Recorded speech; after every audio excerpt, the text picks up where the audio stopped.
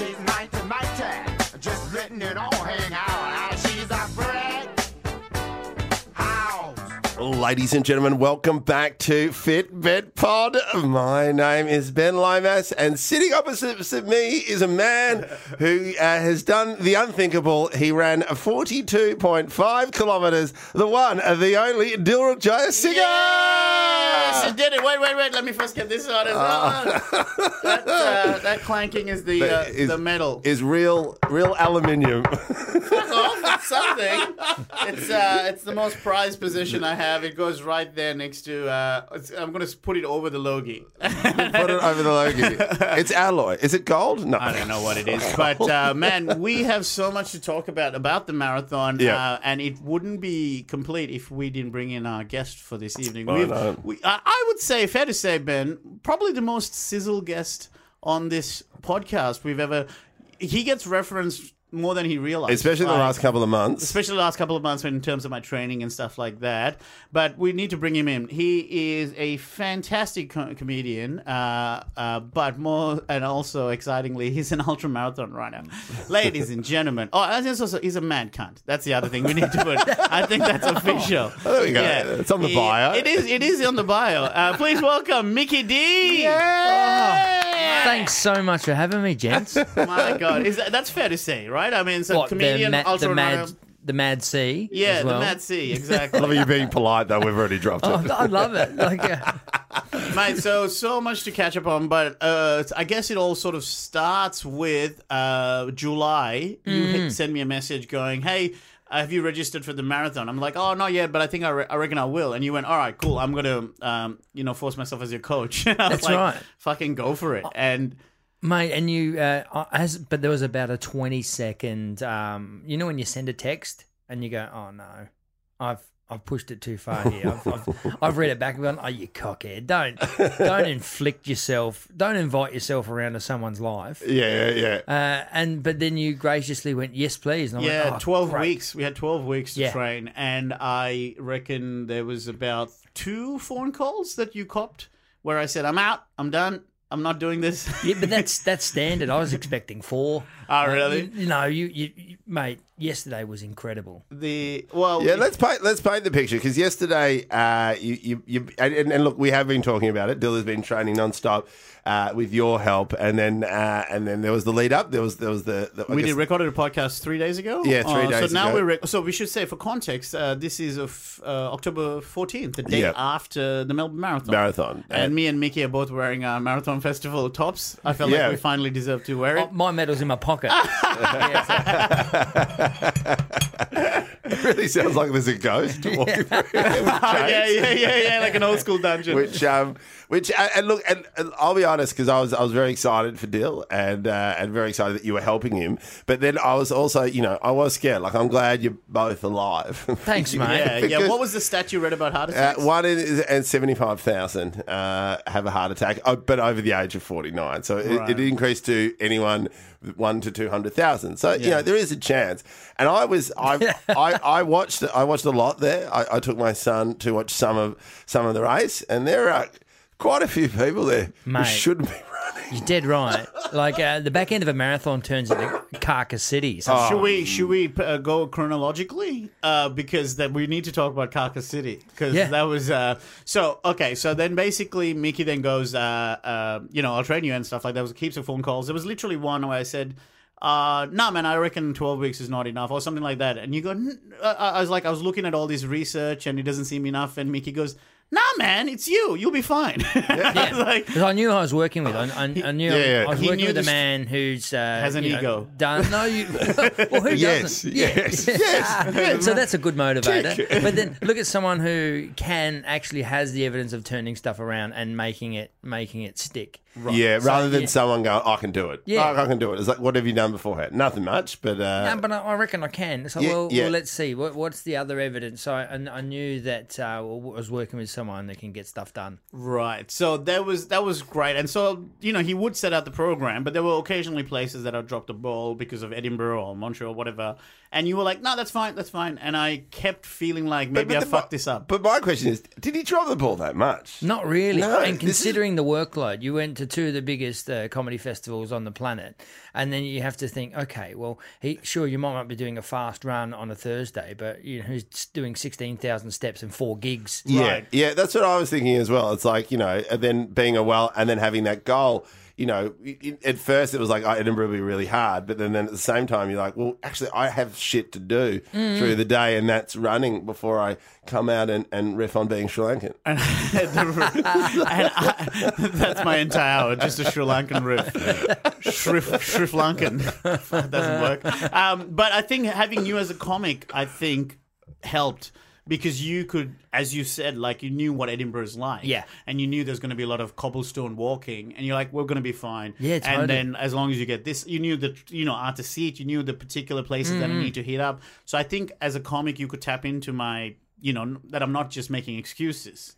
Do you know what I mean? Like, this is a hard slog. So you go, okay, then just do this, and then just do that. You know what I mean? We were just giving little bits. Well, and that's interesting, like, because you were much like us, weren't you? You were, a comic, gigging lots, drinking lots. Yes. We'll get to all that. This is how I've envisioned that, because I feel like we'll have to get through the marathon, and then we'll have to talk about Mickey's background. Okay, because I'm very curious about that. Yeah, oh, mate. Because I've planned this in my head, and I feel like listeners, strap yourself in. This will be a marathon, pun intended.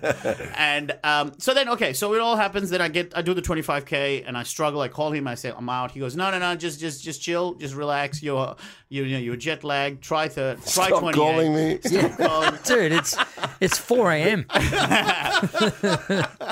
Somehow we get there. We get to race day. I meet you. No, you call me at 6. Race is at 7. He calls me at 6 a.m. going, how are you? I'm like, good. He's like, I'm already here. I'm like, yeah, man, I'm getting my stuff ready. He's like, how you feeling? I'm feeling excited. And you then tell me the thing that scared me the most from this whole thing. Do you want to tell? Yeah, I said, mate, pack some toilet paper because there's a big lineup for the toilet here. And he had a meltdown. He goes, do I need to do another poo? I've gone, well, I don't know. How many have you done? But, I've said, look, because I know from experience, I missed my pace group at the Melbourne Marathon a couple of years back because I was waiting in the line for the wrong toilet. I was in the half marathon. All the half marathon people were using the toilets by the MCG, whereas I'm going out in the earlier group, the marathon people. Yeah. All my shitters were right down there on Batman Avenue, right by the start, like a logical person. But so I had a whole kilometre to run after my belated, marathon drop-off. So you did an extra kilometre? Yeah, just, I call it a warm-up, but I'm an idiot. Yeah. So then my fascination is you have to get that poo out. Like, is that something that you train for? Yeah, it's like a pre-gig turd. Yeah, pre-gig turd. So you got the nerves, and also because you've been carbo loading the day before, you've got a payload. Yeah. And that might be 3. You've got one that might be 3 big visits NA coming out, mate. So I really started to panic about that because the day before, if anyone followed my Insta, I smashed like 2 pastas. Do you rice. post food on your Insta? Oh, mate, so much. But I thought 12 hours. I made sure it was like a 12-hour gap between the race and my last bit of carbs. So I thought it'll come out. But so after your call, even though I'd already been, sorry about the poo chat, but I'd already been for doozies. Doozies? Who says doozies? Doozies. Oh, doozies. Sorry, okay. I said doozies. You're right. My bad. Even though I had a deuce, I went for a second one after that call because I was fucking scared that I'm going to have to, shit my pants. Better than under a bridge halfway through. Because that's what he said. He goes, mate, bring some toilet paper because we can... Because this is what you said. Paula Radcliffe, one of the greatest marathoners of all time. Oh, it's on the video. The video's there. Yeah, one of my it saved in one of my favourites. But that's the thing. But it was also, it shifted your panic. So it was method to my madness. I got you worrying about something else before you essentially going to war with your body. But there's another thing I didn't want to tell him. I go, fuck, he's cutting it fine. He goes, yeah, I'll probably be there in 25 minutes. I didn't know you live in the city, but I've got because what about when we got to there? You've gone, hey, what's that countdown for? And in my head, I've gone, fuckhead, that's the start of the race. You literally hear the second the race is starting. We needed to be up 400 metres, but then I've gone. But I didn't, because I knew how much the toilet paper thing threw him off. I didn't want to go, dude. We're about to go to war, and you're late, and Where's your gun? You know why I'm late? It's because of the You second go. pool. I was making good time, and then the call of the pool comes in. I'm like, so I sat back down just to get anything else left because you scared the shit out of me. Yeah, Literally. Do you remember when we got to the MCG and all those other people around us were already Well, running? how many people were there? About 15,500. It It's busy. amazing how many people are doing the full. Like, well, yeah. And they were all running already to get to the start. And Dill's like, oh, what are they doing? And I'm like, well, they're running to get to the start that's about to happen. But I didn't want to, I just want to keep didn't us wanna freak both me out. really level-headed. But there was a genuine moment of me going, they said, 30 seconds to go. I'm like, for what? For what? And you're still doing chit-chat. How was your gig last night? Oh, yeah, we were fucking Yeah, around. yeah. We were just having a few. So I brought this little bag of like goodies. Like there was some snakes, some fucking. Yeah, The it's like he had a energy- gift bag with a handle on it. I've gone, is that coming with us? Mate, they're pretty heavy headphones you got on too. Because that's what I found really interesting because like I saw everyone who running past, they had the little backpack or like they were wearing a mini vest. Yeah. Yeah. Because I was like, at the start when I saw people running past with a mini vest, I was like, gee, there's a lot of people with defibrillator. What's that? Yeah. Yeah. Pacemaker or a different version, yeah, and I was just thinking, wow, there's a lot of people really struggling until I realised, I know the smaller the pack, the less weight you have. You got a couple of snacks in there, a little bit of water, and then that's it. It's like a Ghostbusters, the proton pack. Like that's what you rock on with. But then look, here's the marathon snob in me coming out, and the ultra runner in me. It's like you're in a world class city. You're at a silver label, marathon. Yeah. There's enough food. There's good people in Brighton giving you lollies. Yeah. There's bananas every 4K. There's water stands. You don't need a don't need that. backpack on, Yeah, champ. that's right. You're not going up Kilimanjaro today. Yeah. Right. But everyone's running their own race. Everyone's planned the way they want to do it. And religiously. Like this is like even then towards, and we'll get to that, but it's just, I found it really interesting that different approaches, people different, wearing a couple of costumes. I thought, costumes. Spider-Man, Hulk. I saw Spider-Man and Hulk. What about the funky Tash guy? There was that guy in the 70s gear with the mullet. with Or the tash. my favourite, which I thought was a very ballsy move, and he was there down at the last 2 kilometres, Indian feathers. There you go. Native feathers. Yeah, native feathers. I was just like, whoa, hello, you're doing this in Melbourne? Okay. Like, nice move on that one. Got it done quick though, didn't he? You only want to spend a certain amount of time on the course. Hey, Looking you like know that. what you're doing? Anyway, keep going. He used the feathers to fly through. So then we start the race, and almost in the first minute, I can't even remember what the gag was. You said something that made me laugh so hard, and I'm like, well, this is going to be great. This is going to be fun, but also like, I knew we were going to have a good time. And it's fair to say, Mickey, that so the headphones thing, just to cover that off, it is my bigger Bose headphones because How many grams you think? I don't know, but I reckon at least 300. Dear God. See, that's, people, that's one shoe's worth. Yeah. Whereas I was like, I had to think about it because I have my Jabras, which are these tiny little earpods that go into your ear, but the battery power is not going to last the whole marathon. So I had to think about it as to going, because I had been training with music, so I felt like, don't change too much on race day. Mm-hmm. So if I needed to tap into some songs, which happened. And so then, so I went with the Bose, the big headphones. Even though they're heavier, I just knew that that'll get me into the zone. And we go running, and I reckon, fair to say, up till 35 kilometers, we were laughing. We were having a good time. We were drawing I was drawing fucking... Let's paint the picture. So you do a lap of the MCG first. No? No. You start in front of Rod Laver. Yep. And up Batman, then you hook onto St Kilda Road, then across the bridge, and then you're Off heading you go. around Yeah. to You sort of Albert Park. Yeah.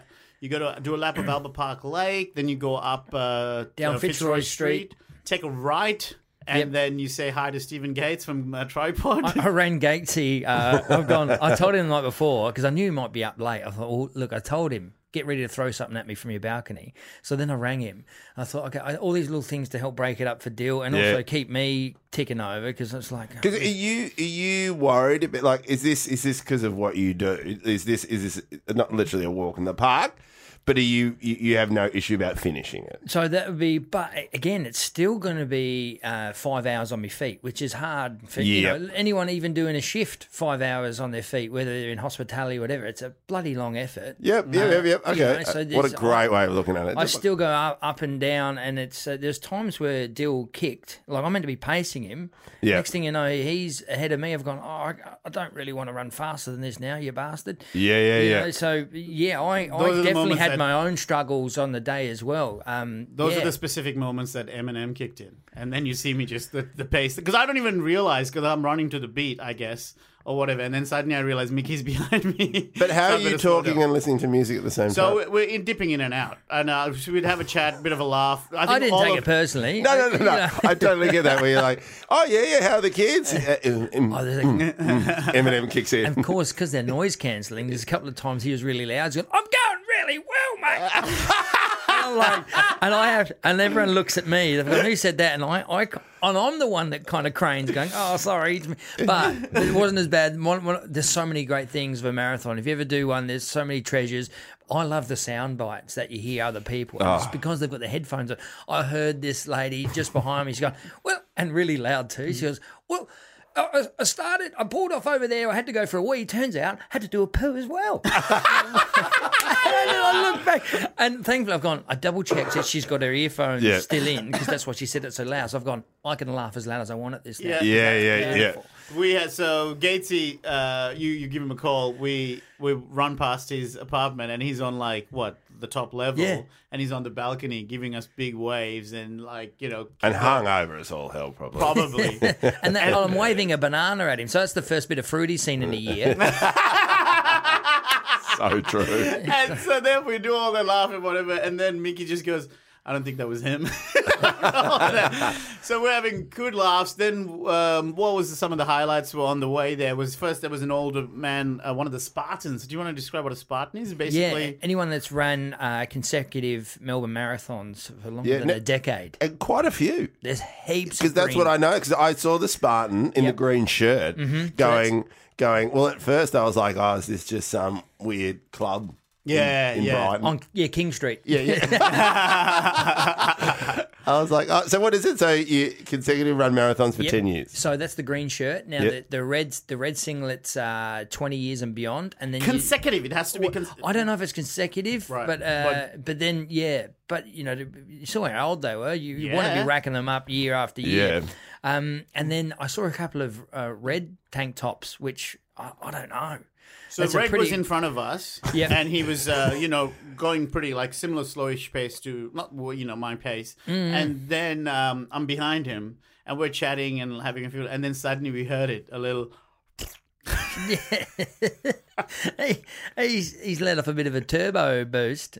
He's pushed one out, and nitrous oxide, and you just saw me just go diagonal like the other end. Yeah, and Mickey's gone. What? I said, Dill, look. If someone farts again up there, you just have to run through it, because if you're going to go sideways every other time someone farts, you're going to run 43k today. It all adds up. It all adds up. Because in a 5K it doesn't matter, but when you're doing 43, just the slight deviations, which is one of the best things about having Mickey there, is I didn't when we get to the water stations, he'd be like, you just keep going, and I just kind of keep my head down, and he would go grab the water for me. So that even those little bits were huge having Mickey there. No, that would have been huge, because then you just keep your pace, you keep going, and you don't even slow down necessarily. Because sometimes at the water stations, you horrible bottlenecks, Yes, you just and idiots. Well, not idiots. That people switch off because I'm not running now. I'm holding and drinking a drink. Yeah, you slip into that kind of mode, and you just stop. Yeah, don't stop. And there's already water on the ground and cups that you can slip on. So I'm like, you take that line, Dill. I'll play a bit of footy. It's nice. Yeah. And I was drawing. I think once you hit a certain point, there's not a delirium, but you get very emotional, and you start drawing inspiration from all kinds of different aspects. So for me, one of the big ones was just seeing a dude push his disabled son in Now, a wheelchair. I saw a couple of them, Yeah. and especially towards the end, because I was down at the 2Kmart, there was a guy and his son, and it was weird. It was a wheelchair where the kid's pretty much laying down. It's clearly designed for running, like that wheelchair. And I saw him pushing that, and then it was this weird moment where, and you can probably have this as well, Mickey, where you see that and go, "Wow, what an achievement for him! What an achievement for the kid as well, just being part of that." My God, did I squeeze my son next to me that little bit tighter? Yeah. It's just like that thing where you're like, good on you, and adversity, and your son, you can say your son ran a marathon with you. Yeah. But, like all those stories, I totally get that. 100%. And then I've heard like this about this Ironman, the guy who did an Ironman with his kid, like, strapped to him the whole time. And he said, like, he couldn't do it without the kid being there. Swim? Oh, mate, it's crazy. This kid's in a raft and he's dragging the raft behind him in an Ironman, right? And so he says if the son wasn't there, he would have given up because the son's there. It's fueling, even though it's like extra weight. And imagine.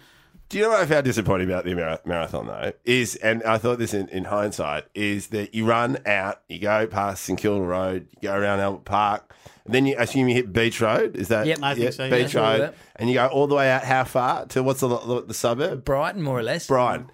See, you don't go through any poor suburbs. That's right. Like, I just was expecting... There's no South Chicago. No, like there's no, like I just, a little part of me just wants, like, because you go through a whole bunch of people, like baby boomers aboard, and like, go you! Yeah. Well done, you're all winners! Yeah, right? Instead of going through a rough, never going, oh, look at this fucking cunt running, fuck you, right? Yeah. So you got spare time on a Sunday, do you, fuckhead? Oh, yeah. Well, look, I've got access this week. I'd love to have had time to train.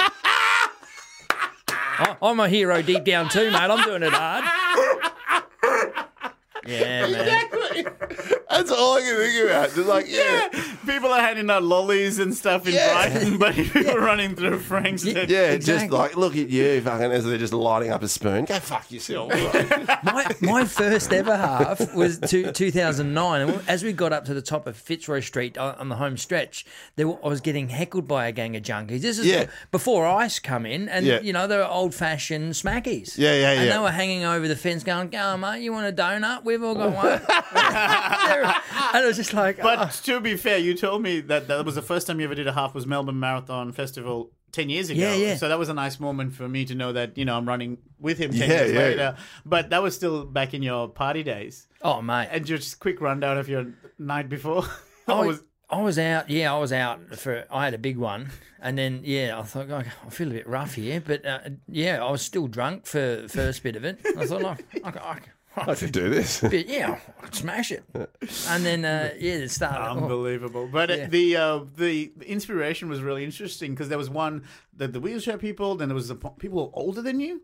Like that and they're like really battling and like almost like limping. And I'm like, they're still going. Look at them go. Then there was this couple in front of us for quite a while where the lady was saying, I'm running with a cancer patient. Did you see her shirt first? Yes. Yeah, so her shirt said, I'm running with a chemo patient. And we start looking around, where? Yeah. And he, I told this story to my brother, and then I said, and my brother goes, was his shirt saying, I'm running with an insensitive patient? But his T-shirt said, I'm seeking a divorce. Hers said, I'm running with a chemo patient, and his one said, fueled by chemo. And I was like, wow, that's powerful. I don't know what he's been through, but I can kind of get a sense of it. Now, I saw one guy, which I thought was amazing as well, is completely blind.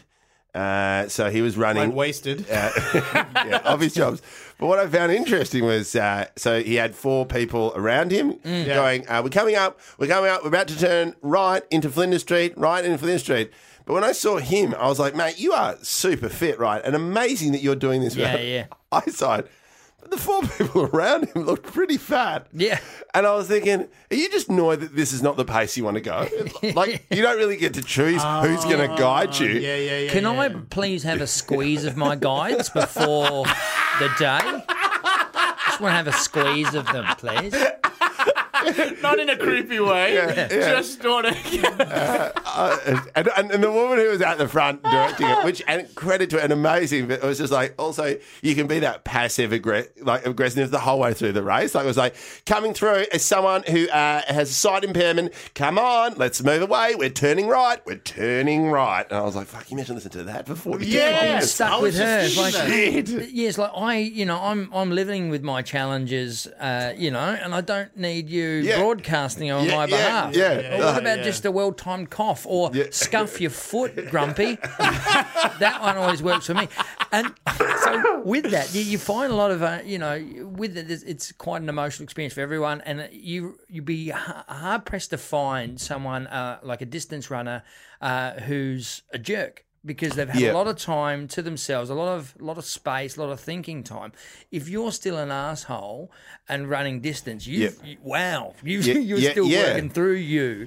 But so how's this? I see you had your earphones on, but I heard this happen. I heard like a supporter getting angry at the person. So this is at the 33K mark. They're going, we've been waiting here for you for. Wow! And I'm like, are you serious, lady? You are a piece of work. We've been cheering other people, thinking it was you. It's like, I'd sign up for 2 marathons if it kept me another 4 hours away from that energy. It's like, yeah. But that's really because that was part. Like I've actually probably never even attended or been to a marathon, but I think that was the part I really liked because I was there with my son next to a whole bunch of cops, and again I hadn't downloaded the app, so I didn't know where you guys were at. So it was just like then I downloaded an app, and it's only until you told me on the podcast before, I didn't even know there was an app. Yeah, so there's an app, so I could see how far you were away. So because you can type in my number. Yeah, you can type. We'll just type in your name. Oh, shit! So I typed in Fat Schlanken. But I was there waiting for it, and then there was another couple there who we spoke to later, and they'd just come in purely for the marathon because they love the energy it was and supporting everyone. And it was amazing because you could see people's names. So I really got into it. They're like, well done. Keep going, Billy. You're nearly there. Right. And they had their own chants and stuff. But then people's reaction was best because I got involved because then you got a bloke and I was looking for the unique names. Yes. So there's a guy called Borkin.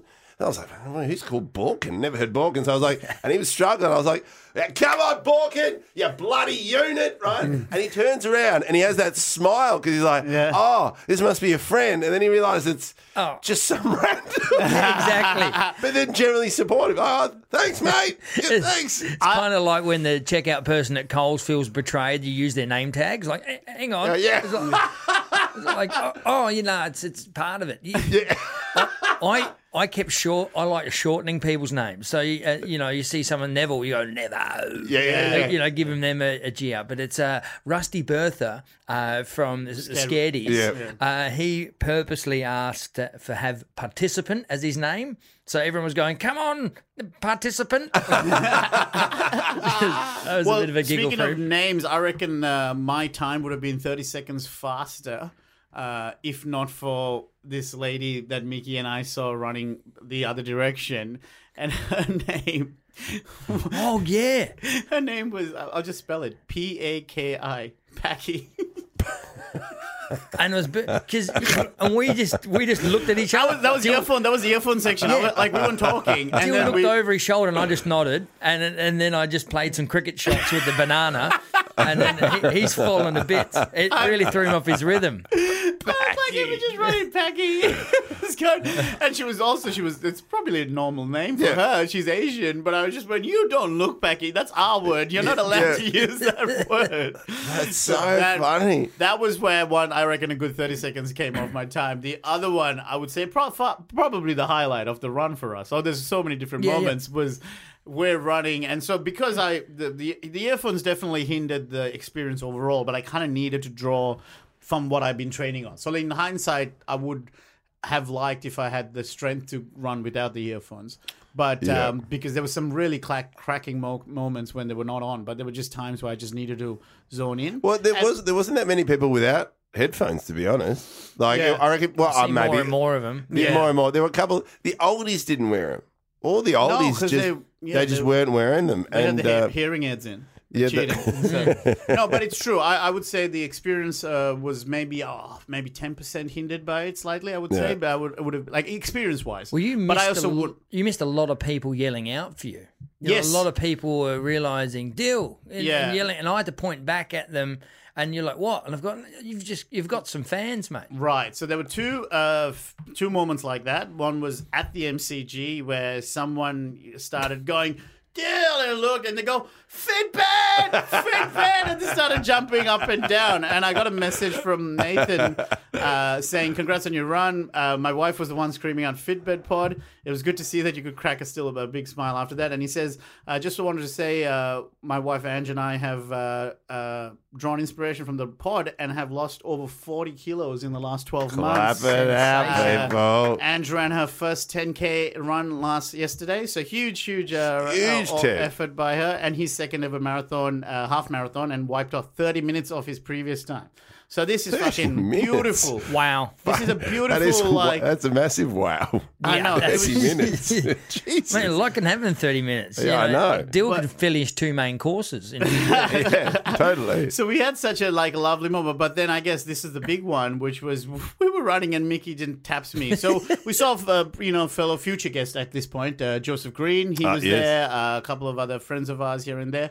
But we tap in and I look at this dude and he goes, "Go Dill!" And then I'm like, "Hey!" And he goes, "Fat guy." Because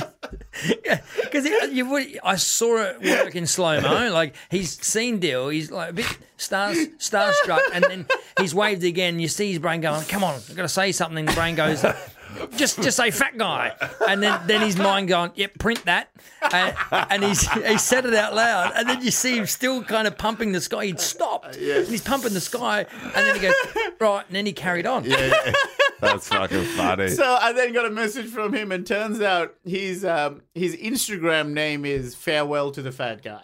And he's someone who's in a big transition, or like trying to, get his life, get healthier. And he says, "Brilliant effort, mate. That was me, yelled Fat Guy. Was kind of weird having you laughing in my ears as you ran past." So he was listening to the pod as he was running. Wow. That's which was fucking huge. hilarious.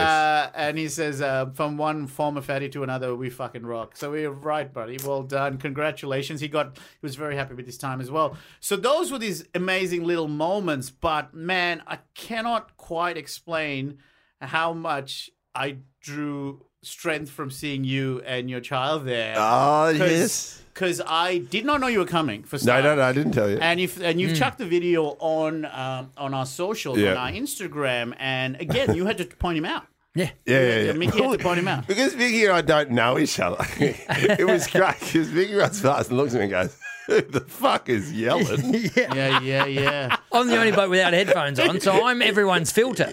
And this guy wants you. This person's cheering for you.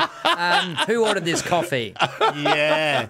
So you were at basically Fed Square, roughly where you were. And if you look at the video, that first bit, I'm like, this is breaking point now. I'm in pain. I need to give you some backstory about that as well.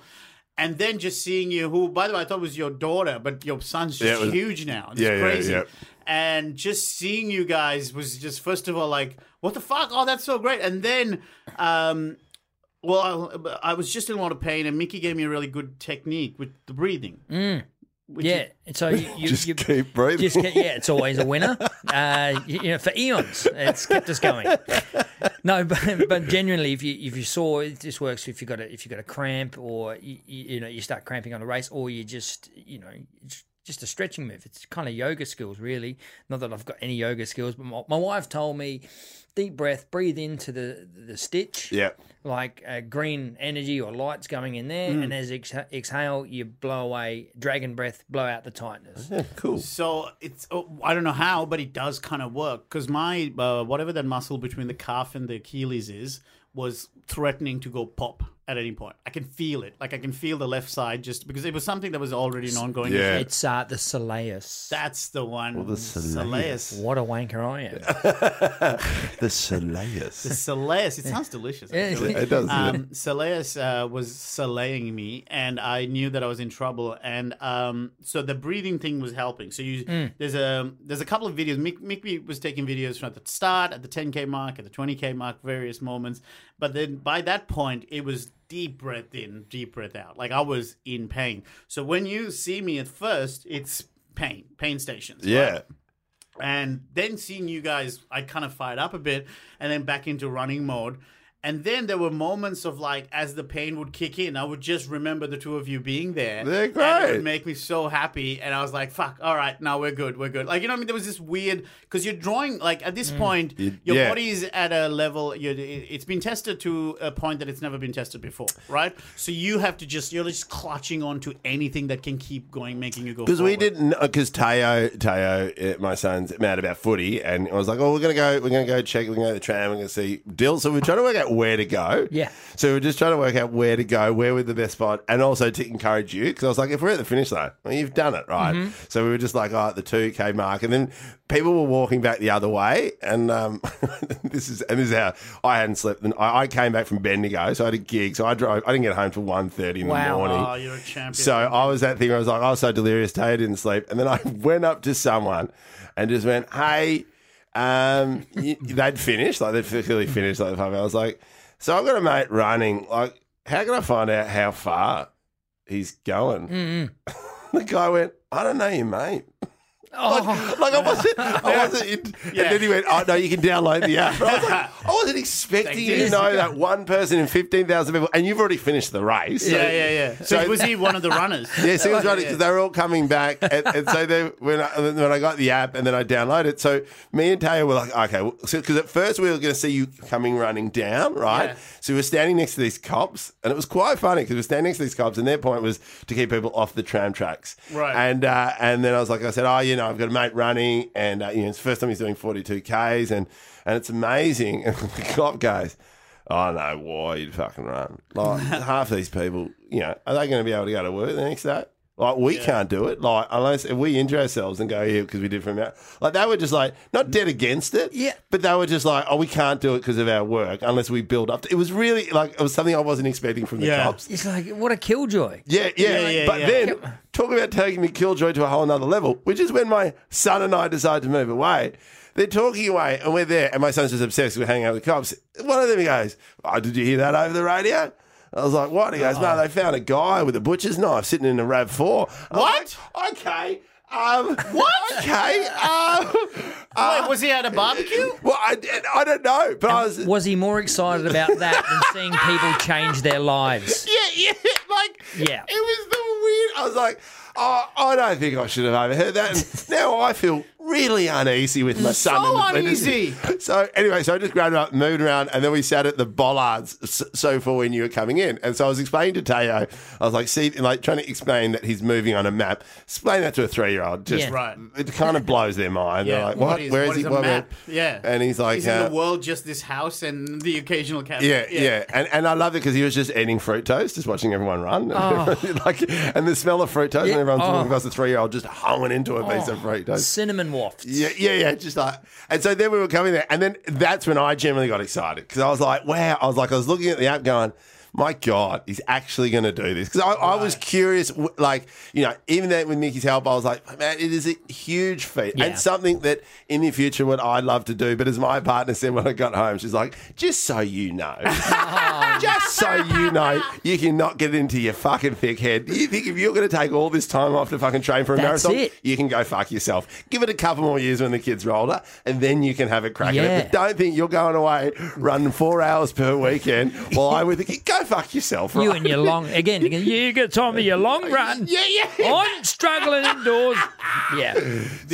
So then I had like, and then I was running out of battery. I was like, okay, just get the film. And then what was really surprising was, for some apparent reason, I thought you'd be head to toe in red gear. I don't know why. Red? Yeah. It just felt right? Yeah, it just felt right. Like, you know, because with those shoes in the last but then I was talking about how, you know, red makes you run faster. I don't know. Oh, yeah. So in my head, I had red. And then you're wearing this white top. Yeah. But you were so straight.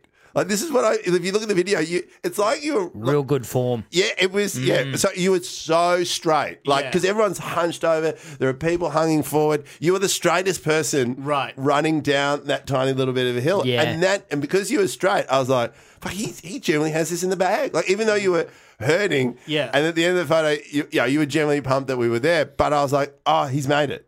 Yeah. Right. So Mickey's even got because Mickey's even got the video of me finishing. And I'm surprised at my form because it's not like I was slacking. That's the other thing that I think I'm proud of is because at the start of the race, you told me we're going to try and aim for under 5. And I said, because I did 33 kilometers in 4 hours 20.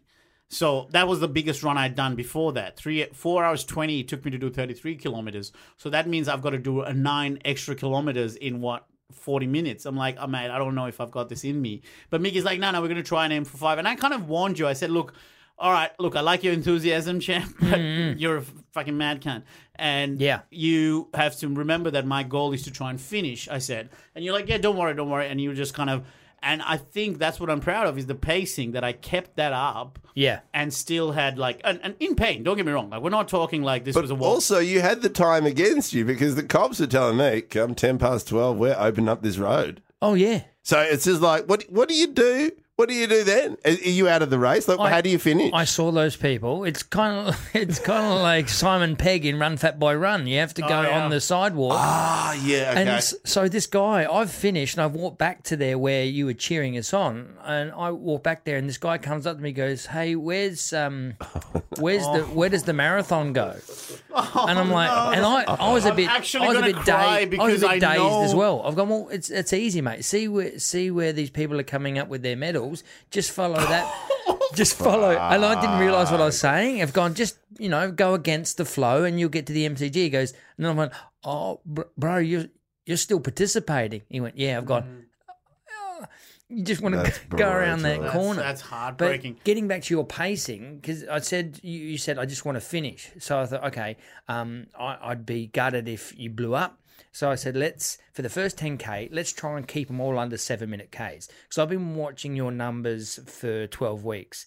On your late runs, I've been watching your split, seeing where your timing, wavers a little bit. We've had you doing some faster stuff towards the end of your program.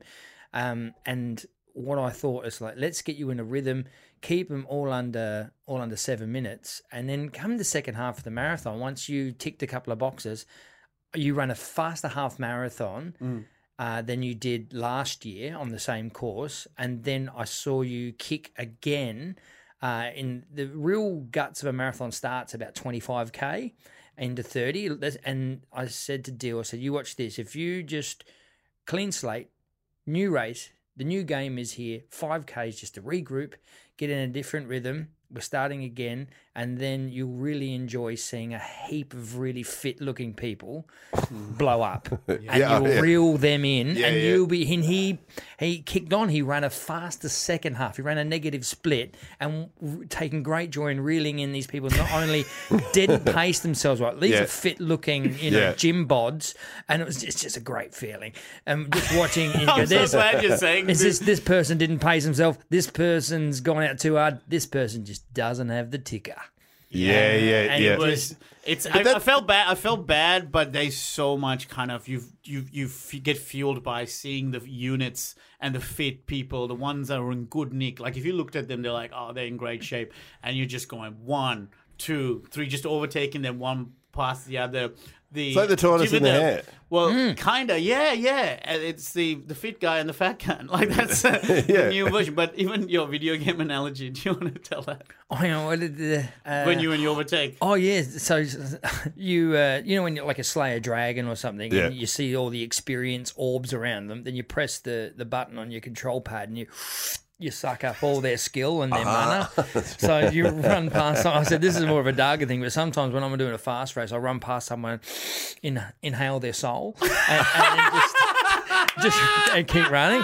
It's pretty dark, but it's got to be where I am today. Yeah, but there is really some kind of extra fuel where you go, oh wow, I'm like, because I know I'm don't look like I'm capable of finishing a marathon. I mean, and no offense to Mickey as well. You're a big unit. And I said to you, do you get joy in knowing, like, if you look at Mickey, he's quite porky at this point, but he's fucking fast. So is that like an extra level of excitement when you overtake someone who is looking at you going, what the fuck just ran past me? You know, I take great pride in knowing that I've ruined someone's 3 months of training. When I run past that Instagram influencer, which there were definitely a couple of. Yeah. Like, Jesus, there was. I loved it because the couples I found genuinely fascinating because they're like everyone towards the end there. They've all done the full marathon, so everyone coming towards that. And there's some broken people.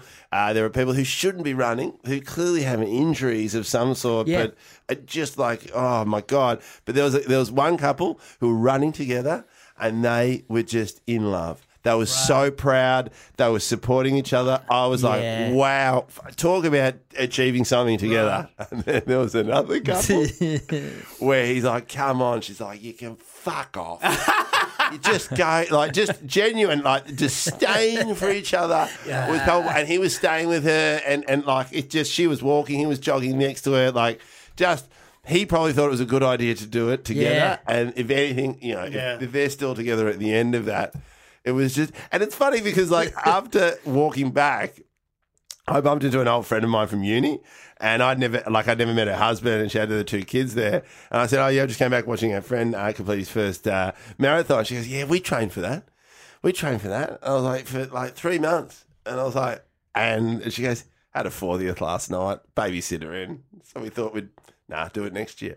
Wow! I was like, can you imagine? Like, I in my head, like the win, the cherry on top of we've talked about it is completing that thing. Yeah, true. But that they were that comfortable to go.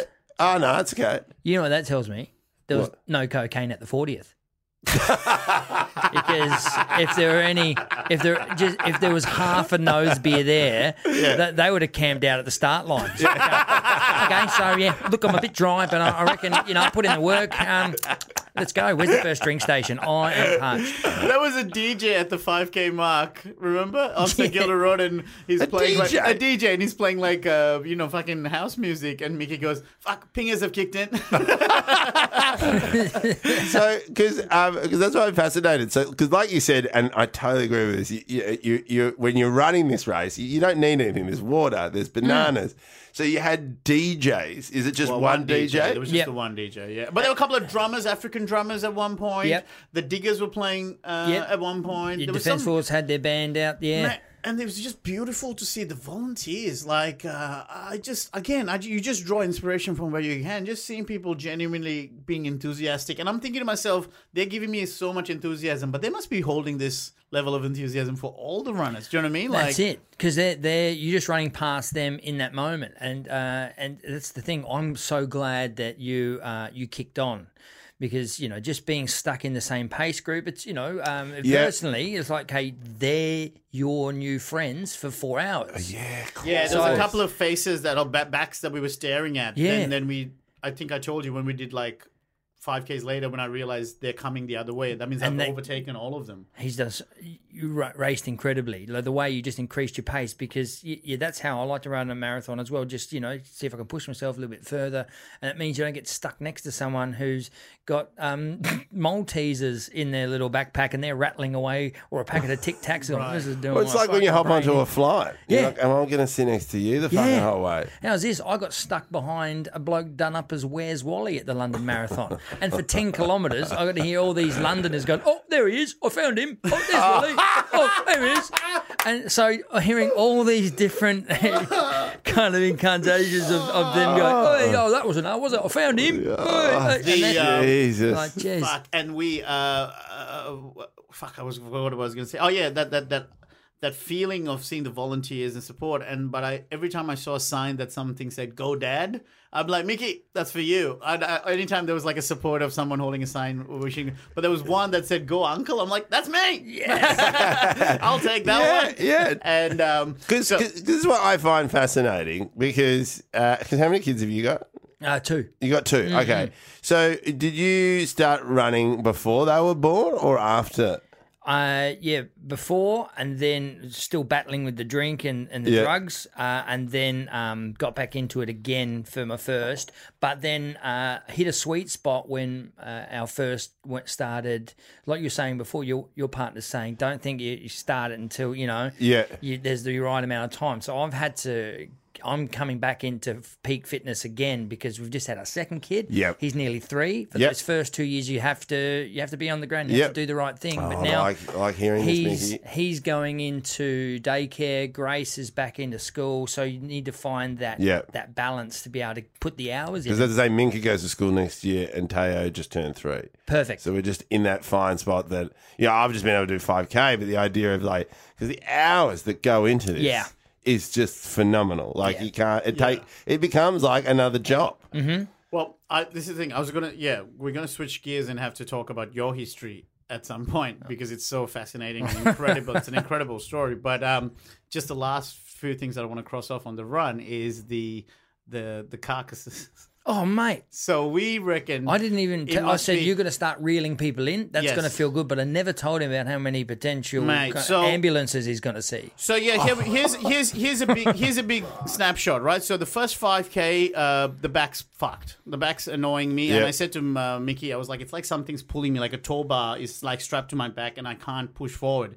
After about 5K, the back stopped and I was fine. And then, do you understand how lucky you are with your back?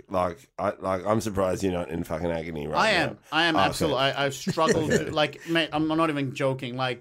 Sitting on the dunny, it takes after I finish, I have to lean on the sink for a good minute before I can actually turn around. Because it is amazing that you did this with your back. So the back's fine. I would say we were laughing till 35K. Yeah. 35K at some point some fucking Eminem song kicks in and I do my fastest. Yeah. 6:14 or something like that. I do my fastest kilometer at 35 kilometers. That's insane. Yeah. And then it's all uphill because it's a brutal thing about the track is you come up, you go under that hill in City Road, under the tunnel, which is disorienting in itself, right? You got sunlight all of a sudden and then it just goes blank and it's all dark. And then you can see the G, it's on your left. You're like, fuck yeah, we're nearly there. Just do a Jim Courier, swim across the Yarra, you're there. Yeah. My God, man. There's a whole fucking extra bit that goes down to the Tan, down Domain Road. That psychological game was really tough. Because on the app, I was looking at it and it's just it's like a big bow. Yeah, it was bad. And you're just like, when is he coming? And then you have to look at the numbers and it goes 39.40 and 40 was back in and number 1 is where you first go and you turn left and you go up that way. And that was the part where it started hurt because it was all uphill and the big climb. So it was just before my fastest thing was the big climb and I was like, fuck, maybe I've planned this wrong. But the other thing was then Mickey saw me talk to my past self. So there was a bloke, a brown dude who was pretty chunky and struggling doing the half marathon. And I just was like, oh, that's me. And I just went up to him. I was like, mate, you've got this. And then just gave him a little fist bump. And he's like, thank you. Thank you. And see you at the finish line, Packy.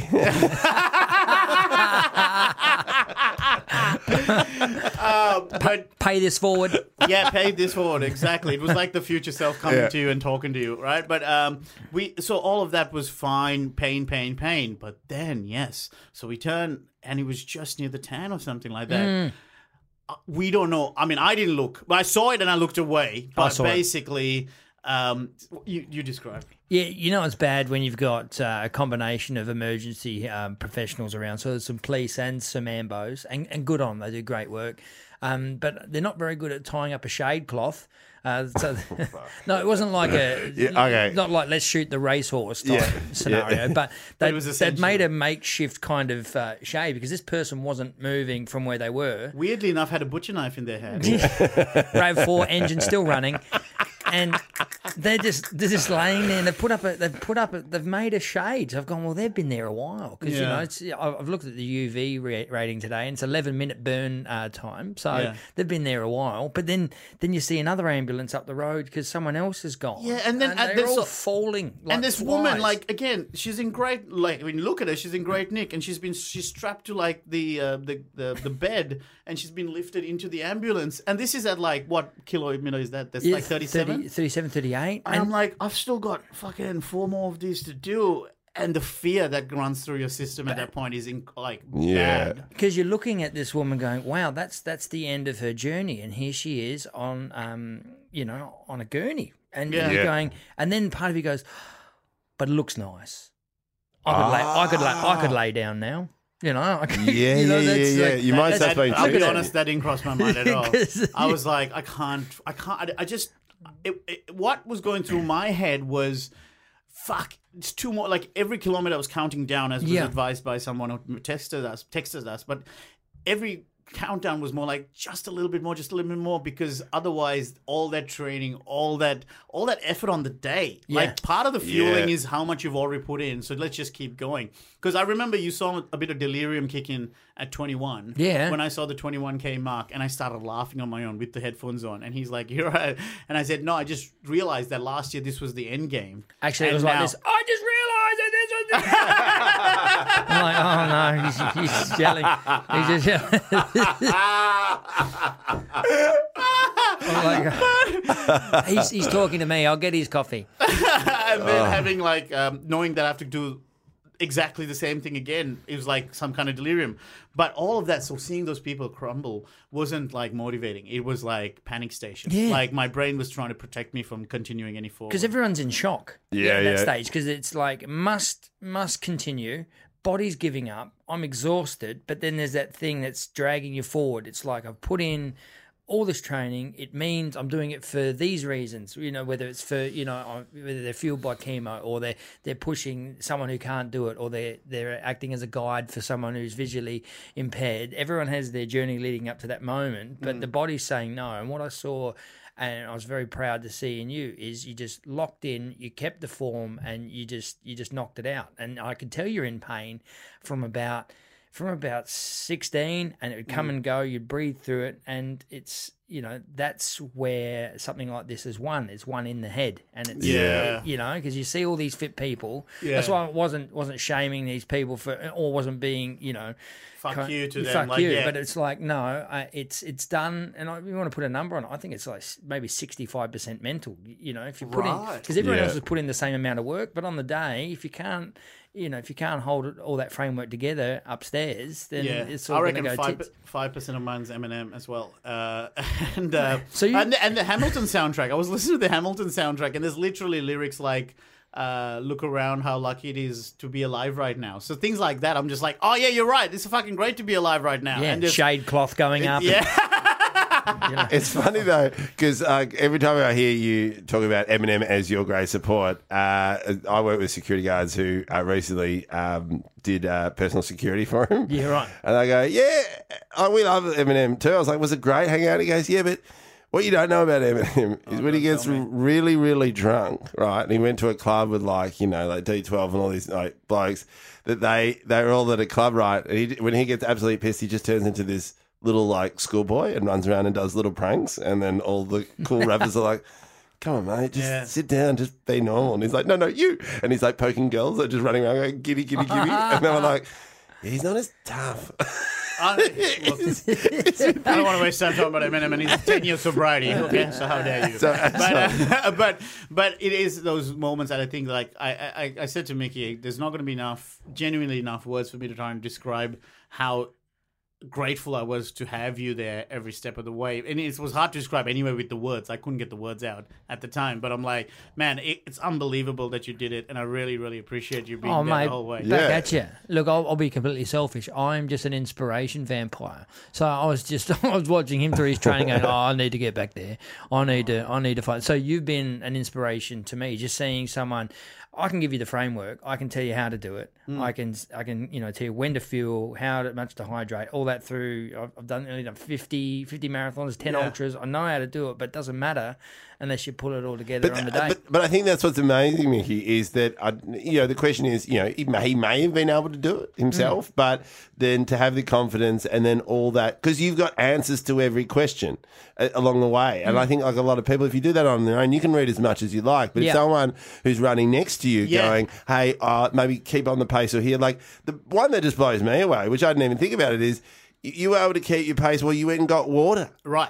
Like that alone is The shaving water- up time. Like I said to you this morning when we got Yeah, I had gonna to jump. got coffee. I had to jump a fence in Brighton to find a tap that worked. And that was no. the, with an old lady going, "Go you, go you." the water and also I think the breathing I told you were the two Mm. things that I think I would have not had on my like you being there because I didn't think about of course I'm going to be breathing but not that conscious effort of breathing into the pain and exhaling it out because whether it's psychological or whatever it is it worked like and there's some footage of me just literally just going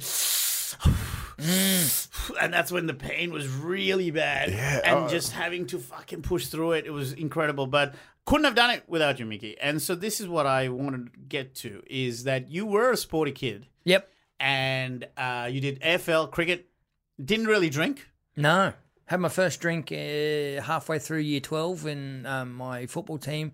I was a captain in my first 18. I said, oh, come on, you're the captain, you got to drink. I grew up in pubs. So mum and dad owned pubs from when I was about 7. So I've seen drinking. I've seen, I was on an army base. So I saw everything really. This is in Adelaide? Yeah. And, so I had my first drink it wasn't really great for me. I was like, okay, it's a thing. But, I kept up my sports. But then when the comedy started, because it's free, and who doesn't love a bargain? No, who doesn't want to double their pay in alcohol? Yeah, let's get it. And and especially, and then later on in my career when I was in the UK, and it took it another level. It's like, well, I don't want to sit and talk to everyone for 4 hours on the way back from a gig in the country. I'll just fall asleep in the back of the car.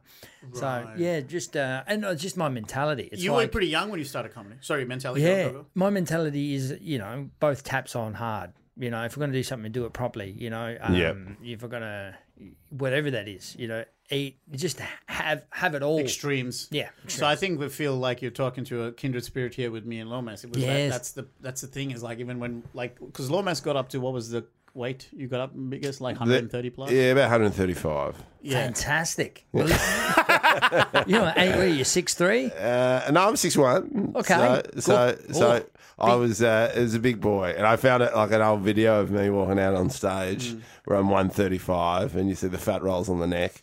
Yeah, you're just like, wow, just like this is pretty heavy. Good on you, mate. So you have that vibe of extremes as well. Like if you're gonna do it, go hard. Yeah. So how old are you when you started comedy? Just turned 18. Yeah. You started young. Yeah. So you were working with Justin Hamilton and Craig Egan and Limo. So it was Limo. Yeah. What a guy.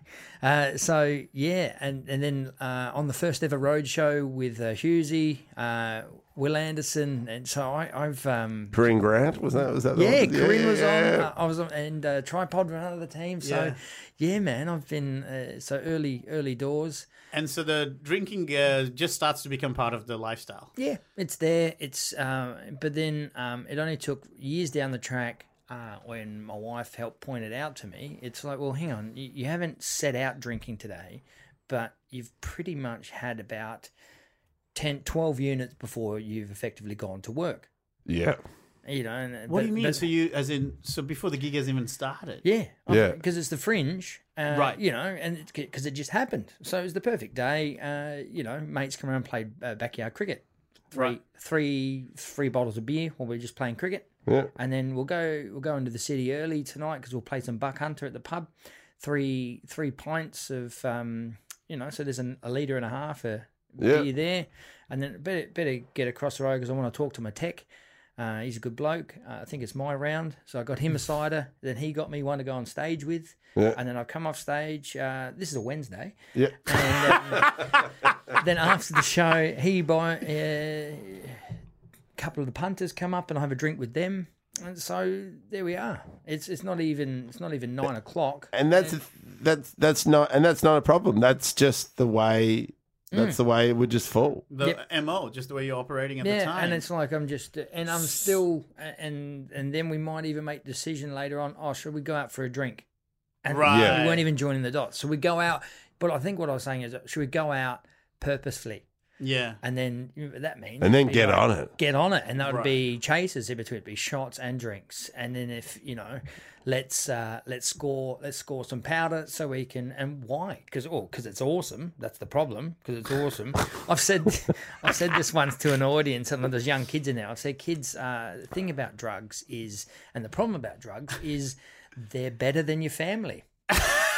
And you know what? Nothing should ever be better than your family. Yep. When you're taking something that you think's better than Nan, and then you end up robbing Nan to have stuff that you like more than Nan, something's wrong, because Nan's awesome. Right. I wish I could have a Nan again. But that's the thing. It's a weird way of spinning it, but because that becomes your drive. I think someone interviewed. I was talking about it the other day. Someone put the question to me, because it was me. It was drink, in this order: drink and then drugs. I could drink more. And then what am I going to do? I was never about chase and tail. I was never a scoundrel going out. I'd never had to justify my needs and wants by inflicting myself onto someone else. Yep. It was never about, I was never a predator in that sense, but it was, my end game was then I'll go gambling.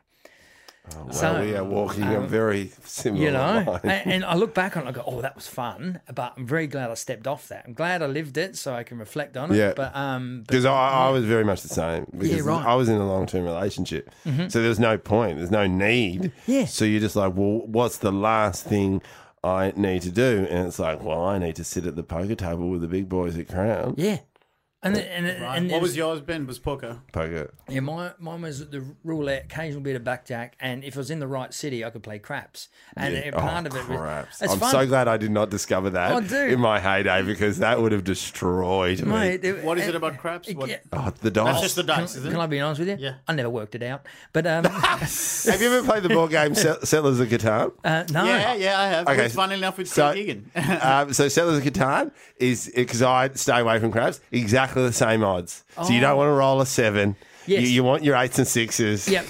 It is I was great. constantly being surprised by that. But that was my thing. I'd go to another city and I'd do that. So I was being, and this is, I'll bring it around. The question asked me, goes, how much do you think you've spent, lost, or whatever in gambling? And I put a figure on it, and it's, I reckon, $250,000. Oh, Right? Fuck. You know, and then then you get, and you know what that tells me when you pull away. Go, look, I can never get that back, but it just shows you how, shows you how not creative, it shows you how driven you can be to feed something. Yeah. You know what I mean? Because there's a figure on it. Yeah. So now it's like, okay, so that's it only took me to reflect on it. So that's how much I've pissed away. But then again, if I was to do the numbers on how much have I spent on booze, how much do I spend, how much do I spend on cocaine, how much do I spend on Gary Ablett's tablets? Nothing against the legendary AFL players. It's just slang. Can't believe I haven't heard that one. Just get a 10-pack of Gary's, please. Oh, mate. Oh, I don't know about you. I was favolated last night. We just go hard. But when you look back on it, you look at the aftermath, you go and you put a figure on it, and then I could either go one or two ways while looking back on the figure. Go, okay, there's $250,000 that could have been deposited on the house. I could have invested that in that time. Yeah. So, but I look back on it and I go like this. I've gone, that shows how driven I can be to feed something. right. Yeah. So I can turn that energy into anything else. Well, that's amazing. Now, but in that period of, say, the $250,000 and that gambling and boozing, were you in a relationship? No. Okay. No. For a bit of it, yeah. But then there was no consequence. Yeah. So it was just. So it was I might just be a bit of I might have let my partner down at the time a few times, but it was. But then when I'm now with my life partner and we've got 2 kids, that's when it's actual consequence. Because there'd be a few times when I was a gambler, I'd go home at Christmas to mum and dad and my sister and say, look, I can't do presents this year. I've done it again. Knowing that, and I'd fly home on points that I got that year through doing gigs. But I knew that come February, March, I'd get myself out of jail because that'd be my biggest earner, my 2 Adelaide Fringes Fringe. and stuff. Yeah. So that would bail me out. So I just have to tread water in January. And people, and I mean, for people listening, yours is also not an uncommon story for comedians. Yeah. Like, and also for ex-football players as well. There's just a lot of them that they just turn to the gambling and the drink and the gambling, and it just one follows the other. Yeah. Because you're chasing that high again. Because that's what I discovered as well. It's like, well, you know, a lot of comedians I know, present company included, will chase the ladies, right? Yeah, right. And so There's only three of us. What are you talking about? But do you know what I mean? Like, so I was like, well, I don't have that fix. So it was just that thing where I was like, gambling. I'm quite offended by what you're saying. Do you know what I mean? Like, so you just like, I was like, I was annoyed about it, right? But then when I discovered poker, I was just like, you know, it was that I never understood that thing where sometimes you'd see like a businessman throw $3,000 on a roulette table, and then you see in his face that I think he had the same amount of enjoyment as when he lost than when he won. Yeah, Right, And so it's right. it's the action. It's what's gonna eke that dopamine into my Well, system. there's research been done, and they've tested it on poker machines, and the dopamine peaks at just before pulling the lever. Yep. And even if they win heaps of money, it's not as high as that moment just before the lever. Yeah. It's and- crazy. and And I- that's the same thing has been extrapolated into other things like cigarettes. I think we've talked about this Yeah. in the pod, where it's like before lighting, before firing up the cigarette, that's where the excitement peaks. Which is for a lot of people associated with getting that coffee. Because you're like, I got that coffee. Yeah, it's I'm on gonna its have that way. cigarette. And Like, it's like, then you go, but if someone, before your first ever coffee, if someone said to you, every morning you're going to go and put this bitter brown stuff in your gob, you go, shut up. Yeah. You know what I mean? But it's just what's got to that point. So I think one of my things... I'm just giggling at bitter bound stuff in your gob. There's Like, a few gags in my head that I may have not have sold it as well, but you know, coffee's a commodity. But I've people. It's this one. I found it rude, and I've decided that I'll hit back when people start saying now, "Oh, you've just replaced drinking and drugs with running." It's like, fuck off, mate. You know, I'm doing something now that I can, you know, really increase the quality of my life in. You've gone, but isn't this a healthy step? Yes. Can't you just, you know, but then I step back and think, that's says more about them. This is the way them reacting to my lifestyle changes. See, for them, I find when I've stopped drinking and the mates of mine, you know, who were negative about it, saying, "Oh, you used to be better, more interesting when you were drunk," and blah blah blah. Yeah. I found it hurt at first, but then I realized, this is about them, because now this, for some reason, me getting better is somehow reflected to them, saying that they should be better too, or that now they're the most, like back in the day I'd be the most drunk person in the room, but now it's them. So it's almost like now the spotlight's on them, and it's having this difficulty around that. And you know what the added pressure for them is? They couldn't rock that party as hard as you have as well, because they've got, so not only are they not living up to themselves, they're not living up to the old you, so it's double fucked. How long have you been off the booze? Yeah, it's coming up to 8 years now, clean, sober, off the booze, off the drugs, and the tables. And wow! So not even one punt here or there, not even on Melbourne Cup or. Well, look, I can occasionally. I'll be honest, I can't do the horses, but that's why I said tables. So I haven't gone in. I've walked through the casinos while being on the ships, but they were my big ones. I can put a ships. You've got all like booze and gambling. I'm constantly like, this is Australia. So whether you're looking at a sports bet app, whether you're looking at. So I remember once I trashed my own bedroom because I lost an $800 blackjack hand playing on my PC. Back when online gambling just came in, because there's no... Jesus. What do you mean trash bedroom? What's that like? I took my cricket bat mallet that I'd used to break my cricket bats in with and just smashed my room up. Because you can't do that in the casino. I don't think you'd even get in with the mallet. Yeah. You know? It's just... Who brought the mallet in? It's the guy with the RAV4. There he is. Oh my God. That's insane. So that's that. That's some dark places. Now, before we go into your getting healthier, can we just get a couple of quick highlights of the wild times with when you were on the grog? Because good friend Justin Hamilton, partied with you a fair bit in your day, and some of your stories, he talks about in his stand-up as well. Now, is this true? This is what I wanted to find out. Yeah. Hi, mum, if you're listening. You guys were driving together, sober, I think, both of you, or whatever, and some guy cuts you off, and that you go into the glove compartment and grab a can of some sort and spray your hand with this can and then light it on fire and give him the finger. No, I think there's a bit of poetic license. Okay.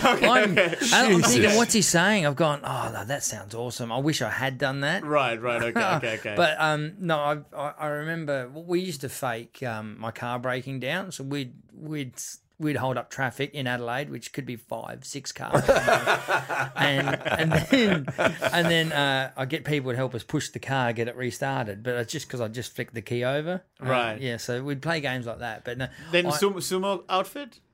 Sumo outfit was real, yeah.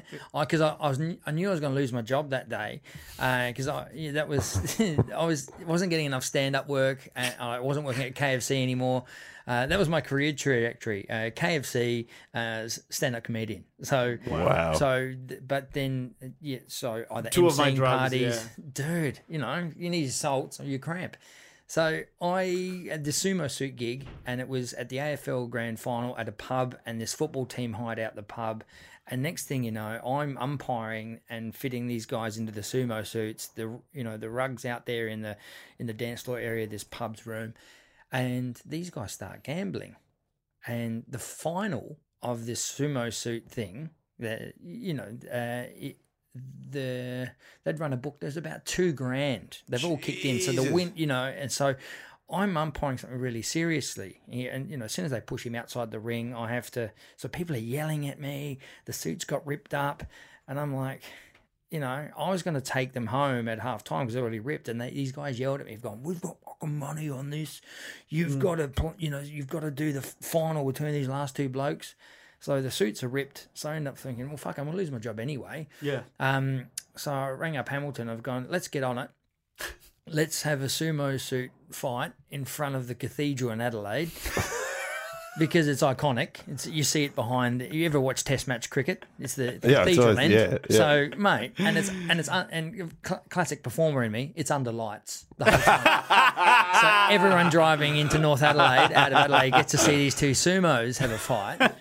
So but that was silly, harmless stuff. That stuff. But it was the dark times when I was by myself, or I've had too much, or I was trying to keep up. And, right. More often than not, I was the last person at the party. Right. And that way, no one could talk about me.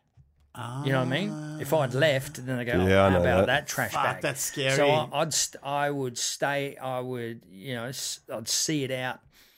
And you also could be like, because you have the stamina. Like, people forget that big drinkers, and I fall into this category, that I could just keep putting it away. Mm-hmm. Could put it away, Yeah. and I'd pretty much I wouldn't get into fights. I wouldn't get into anything. Yep. And then I knew that my limit would be there'd be a switch going. Either I taper out now, or I just jump in a cab and ghost and go home. Yep, and sleep till 2 PM. Yeah, and then if I was going to throw up, it'd always be the next morning. It wouldn't be at the party like a trash bag. And that's why I'm fascinated, because Dill's on 3 years now. I just clocked 2. Well done, boys. And especially being a dad, and this is the thing I struggle with, is I'd love to have a beer again, but everything in my life is so much better about it. And it's taken me a while to work it out, but it's not that I had a problem, but the things that weren't going well, alcohol was one of the factors. Yeah. So, I have a better relationship with my partner. Yep. I just love it that my kids are it seriously went from, daddy had a big night to, is daddy out at the gym? It's been replaced with that. So I was like, well, that it shows them they've got a good head start. So I'm like, I look at someone now, we're looking at Mickey running ultra marathons, 8 years sober. And is that you found a way to live your life the way you wanted, or do you see yourself drinking in the future, or is it just done? No, I'm done. I tell everyone I've retired, because I don't need to go back. I've took it as far as I could, and nothing was going to get better. as in I wasn't going to have better nights out on it. I wasn't, and I couldn't have, gentler nights. There's no point in me to just go and have a few. So I was like, okay, well that's you. You're done. Let's find something else in life you can grow in and keep moving forwards with. Yeah. And it's just nice. You're saying my son could either, we're driving in the car the other day, and my son could be going, "Oh, Daddy, should we pull in there?" Or I could be the dad that pulls into the drive-through bottle shop, or the thing that really warmed me up the other day. He looked out the other side of the window. He goes, "See those mountains, Daddy? You run in those mountains?" And I'm like, "Yeah, I do, mate. Fuck yes. Wow. I run them all the time. And you want to come up there with me because I'm going to be fit and strong enough to do it until I'm 60 and some." Right. And I'll make you fucking chase me, you little shit. See, I know, and I find that amazing. Like, I find that, like, even then yesterday in the city, after we went and saw Dill and was talking about, Tay was like, "Are you going to run?" And I was like, "Yeah, I'd like to do it one day." And then instead of going to Macca's to get an ice cream, the one place he wanted to go to was Rebel Sport. So we just sat there and just kicked every ball we could find in that store. Beautiful. Yeah. Wow. And then it's just like, "Daddy, I need a yellow footy." I was like, "Well, you've already got 2 red ones. But, if you start kicking better at night, I'll get you a yellow one." Right. But So it was your partner Boo who first said have a little bit of a think? She said the word. She said alcoholic, and I kicked back. I'm like, and it's weird. I'd rather than hearing her, she's not saying that to start a fight or upset me or to purposely be, mean. Yeah. It's just, and it's about being comfortable hearing that word and not taking it personally. If I'm powerless over it, then that's just let's live with it. But you listened. This is where I like my partner, and I've been with my partner where on and off for close to 25 years. Mm-hmm. So she's had to live with me in that state for many years. Yeah. And she said that she kept complaining. Yeah. But it's until it's the day where you listen. Yeah. It sinks in. And she goes, there's no rhyme or reason behind it, whether it was the children that did it. Mm-hmm. So that's what I'm saying with Boo. You were there, you were receptive to go, "Oh, maybe I am." Yeah, I didn't want to accept it, and when I look back on it, I'd rather defend my addiction than get better at being a husband and a father, and all the other things that I've improved in. I'm a better comedian. I'm a better athlete. I'm I feel more. Yeah. Yep. And that could be. I feel awful. Oh, I feel awesome, but I'm present for that texture. Yeah, you look forward to the weekends. Yeah. Like Did you so you didn't relapse with booze or drugs? No. Yeah, and did you? How did you push through it those early years? Did you do AA or did you? Yeah, I've been to a few meetings, and I've since gone with friends to meetings as well. But for me, it was everyone's different. I had good people around me. Brendan Burns, he's an amazing comic, a really good supporter. Really helped me in the UK get started, and then I would, started with comedy out in the UK. When I was out right. there, but then I used him as a benchmark, and I check in with him, and just he was really helpful at the start, and then of course my wife, and big one was eliminating those excuses, because there's always something. Yeah, it's like, my birthday's in a couple of months, and Christmas is just after that, and then it's going to be festival season, right? And it's like, so pick one. Knock it down and see. Everything's the same. It's like when you have a milestone birthday. When someone goes, "Do you feel any older?" I'm going, "Fuck it." No. And it's the same with drinking. Oh, you know what I mean? It's like, I just did a festival, didn't have a drink. It's like, bloody hell, I remember all of that. Right. And I'm not crook at the end of it, when it's all over. That's a big one. The older you get and you do a full festival, and by the end, especially now with kids, if you put drink on top of that, you are sick for weeks after that. Yeah. How do you stay strong in those early years? Like, did you feel like you were about to go give into it? Was there any moments of potential weakness giving into it? And how did you stay clean? It was, just thinking about, like, okay, if you have one, then you've undone all that good work. So there's that thing about much like with the running. It's like, okay, you've run 33K, you're going to give up or you're going to kick on. You want to finish what you started. So, but this is an ongoing thing. I'm not going to drink again because partly because I've had all this evidence of the progress I've made, and also you want to flush 8 years hard work down the drain for what? There's, but again, everyone's different. Everyone might have triggers. For me, it would be like spare time, and that spare time was always in transit in an airport. Yeah, that's a hard one. You know, so those times, what do? Well, you know, I might go pop into Oxford and get myself some slacks for 70% off instead of going to, you know, have 6 Tiger beers in transit. Thank you very much, Kuala Lumpur. You know, they'll never forget me. You know, it's just choices because there's always going to be, because like gambling, it's in your face everywhere. Right. Alcohol, because they can't advertise as freely as they used to. So there's still means of getting it under your nose. Well, and I celebrated 2 years no booze on a cruise ship doing comedy. Well done. And that was another one, but it was a great reminder of just like not wanting to just, you know, go away and party for the weekend. Just go, I know. You on the cruise, like when I was on the cruise on my drinking days, because once you've done your gig, you kind of like just can chill out. Yeah. And this grog's cheap at the crew bar. Yeah. Yeah. It's like, oh mate. And to finish off, though, I think there's 3 things I want to make sure I cross off the list. Yeah. Firstly, quick stats.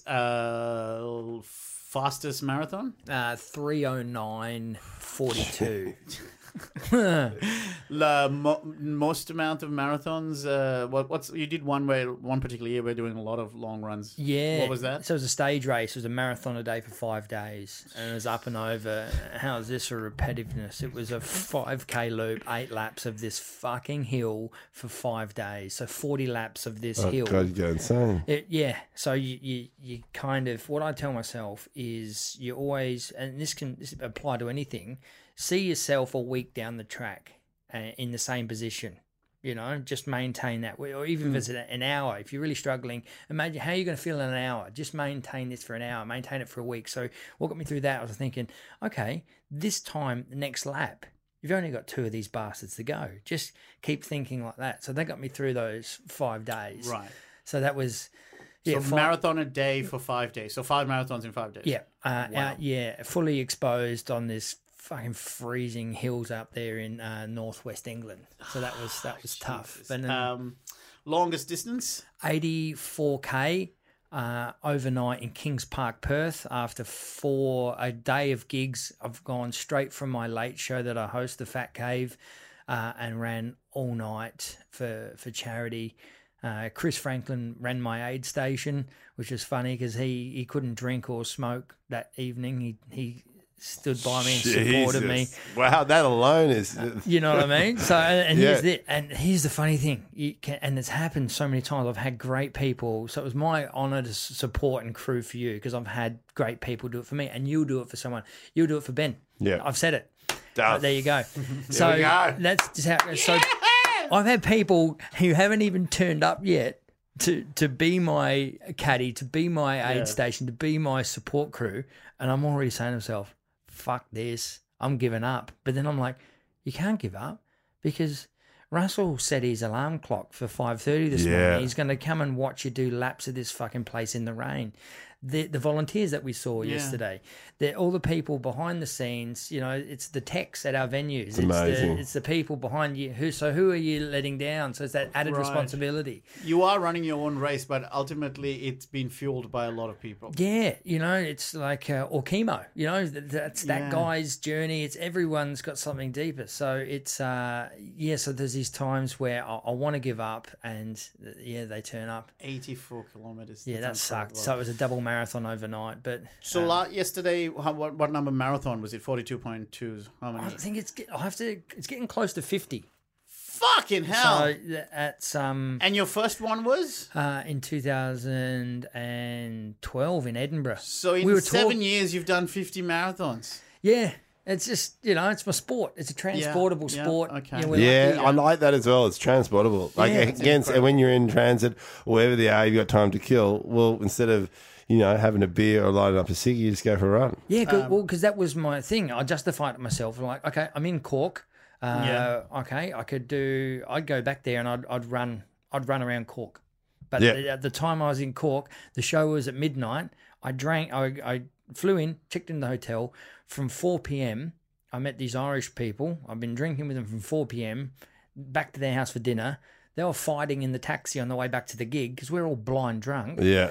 Or I could have, got into town, had a run, learned just as much about the city as if I'd just been drinking in the same place for hours. It's just... Got your opening 5 minutes right there. Yeah, totally. That's amazing. Penultimate topic, weight. You currently, we spoke at the start of the year, but, when we were in Perth together, you said you were feeling chunkier and you wanted me as an accountability to text you every Tuesday, which I did. It's still in my phone, checking with Mickey D every Tuesday. Yeah, man. But what do you reckon how do you navigate those struggles? Because I think me and Ben definitely, and a lot of our listeners have, where we just have given into the obsessive eating, the indulgent eating. And so you've obviously, like, that's what I wanted to ask you about, because it's not like you haven't been there. Like, you're still staring at some, like darkness, essentially. Yeah. How are you traveling right now with that? Yeah, I am struggling. And I think the first step recently was saying, and this is a first world problem, saying I am an addict. Yeah. Whatever manifestation that wants to pop itself up in, and at the moment it's food, my go-to, because I can't hit the tables. I won't hit the tables. I won't drink. I won't do drugs. So when I'm blue, because that's a human condition, you can't be sunny all the time. I'll reach out, I'll binge eat, or I'll just go fuck it. I'm tired of being strong. I'm tired of making sure everything needs to be my macros, and I know exactly what I need to eat. That's why it's super frustrating. If I want to be the fittest I need to be, I could write you a program now. You have the knowledge. You have the knowledge. So that's just double fuck. It's like, dude, you know better than this. I'm like, yeah, but then the amount of times I've deleted Uber Eats from my phone 5 times now. Yeah, how does it keep coming back? I've never put it on for that particular reason. And check this out, for an exercise, it's much like me and gambling, because the best bit of it wouldn't be the winning at the casino. It'd be the decision I've made that I'm going, and that walk there. That would be the highest bit. So me with ordering this instantaneous food off an app, it would be the decision that would be up there, and then the lowest down the list was actually eating the fucking stuff. Yeah. Because then comes like the regret, the guilt, and it's like, oh, was that really worth it? Making that decision. So making that decision and watching the blip get closer, that's the excitement. That's where the dopamine kick comes. Right. So how are you again having the knowledge? And then at this point for you, it's because you're dealing with so many things between career, keeping your addictions at bay, and family, and all those things. So you just go, well, fuck it, the food. I'm going to allow myself a little bit of being it's too tiring. As you said, it's too tiring to be be on it all the time. In the end, it's just about being kind to yourself, and whatever that regard is, like backing off your training, because it's like, I can't nail everything all the time. Trying to get everything equal and balanced, like anything, too much of anything is gonna fuck you up. Yeah, I think that's a very, very important thing at this point to talk to people, because I think we've talked about this on the pod, me and Ben, which is like, just sort of deal with one thing at a time, maybe, and when that becomes locked in, then maybe start to consider working on other shit. You know what I mean? Because if you try to do everything at once, not that it's not possible, maybe you can, but you're just sort of setting yourself up a bit more of a failure, because if you fuck up in one area, then you go, I might as well fuck up with say I drank tonight, oh fuck, I might as well have a ciggy as well then. You know what I mean? Like, it can kind of snowball. Yeah, just small consistent progress, and just chip away at it, and then and just keep moving in the same direction. And then also having time that once you've chipped away at something, that you actually take the time to go, oh, I did that. Yes. So it doesn't mean I can't chip away at the next thing, because you actually have results to prove. Right. You've got a track record of, being better when you, so you don't be hard on yourself. That's why, you running, to bring it all back around, but, even both of you being able to run a marathon, you had to chip at it. It's not like you just wake up the day and go, nah, I'll run a marathon. Yeah, there are those freaks who can do that, but usually the best way to do it, to be able to sit here and talk without having sustained injuries for the rest of your life, is because you chipped away at it. Yeah. And to finish up, though, I want to talk about the sunnies on your head. You've got pink sunnies. Yeah. Which are? From one of the great people I was working. I was a mental health ambassador for Mental Health Week last week. Yeah. So, What was the gag that your mate made? Oh, what did he say? He goes, you being a mental health ambassador is like me being a spokesperson for diabetes. And it's like, okay, it's pretty funny, but a bit offensive. Luckily, I can take that in my stride. That's why I'm an ambassador, fuckface. You know what I mean? But that's the But it is a thing that you need to have been there to be able to be an ambassador of something, right? Yeah, like true. you need to know what it's like. To Well, I like that because it's like people go, well, why you? And you're like, well, actually, I've done it. Yeah. And the other one that Dill and I get, but especially for Dill now, is a lot of people would look at Dill and go, oh, if Dill can do it, I can. Well, just for a couple of you people out there, you probably can, but it's not as easy as you think. You know, like, because that thing where it's like, actually, you might not be able to do it. But if you really want to do it, you know how much effort it takes to be in Right. there. If you've been in the trenches, and if you've been in the trenches, if you've done with mental health, if you've done with anything, you know what it takes to get there. They say the best drug counselors are the previous users because they know what it's like to, to how it's more exciting than Nan. Like True. they know that sense of going, oh yeah, you would sell your Nan's jewelry just for that hit. Whereas talking to someone who stayed clean all their life, you go, just do it. Yeah, It's you got to like, have skin no. in the game, don't you? Yeah. So, and when did you become an ambassador? Sorry, quickly, just Yeah. to finish. So, what that was for last week? Yeah. So And how did you get involved in that? Well, the 2 years previous, the Mental Health Coalition of South Australia. I'm sure there's great organisations throughout the country, and they gave great framework. Of one of their fundraisers was a gig called Laughter is the Best of Meds. So a couple of years back, I donated my time for that. It was a great cause, a great gig on a Thursday in Adelaide. And then the following year again, and then this year they approached me, and I'll happily speak out about my struggles and stuff because no one's alone. You might be going through some shit, and that's part of the human condition. You know, it's just about getting yourself around with good people and chipping away at it. You know, no one's alone. I like it. Chipping away at it. Chipping away at it. Chips though. Fuck, how good are they?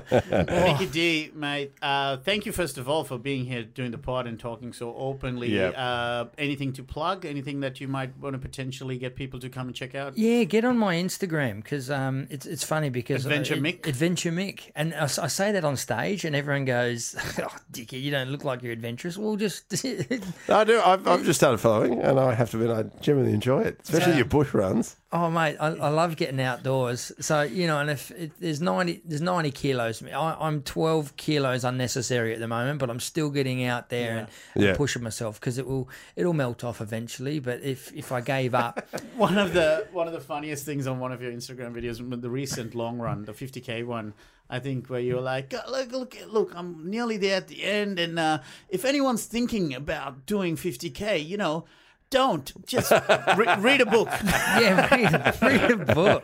It still hurts, and you'll go to sleep after. But Adventure Mick, that's where most of your gigs, all of that information. Yeah, I'll keep in touch with you on there, folks. Thank you for coming along. For us, people know where to find us. Yeah. Fitbit Pod, Ben Lemon's Comic, Duruk J, Yeah. rate and review the podcast. But just to finish up, mate, thank you so much for being there yesterday. I genuinely don't think I wouldn't have got the time that I clocked in the end, which was 4 hours 49. Awesome. But also I don't think I would have. I don't know. There was so many times I was going to pull out, and then You didn't, and having you there saying no, just chip away. legend. Thank you, buddy. Thank you so much for doing the pod as well. Thanks, Right. guys.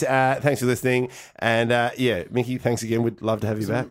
Done. Can't wait. See you guys. See you next week. Bye.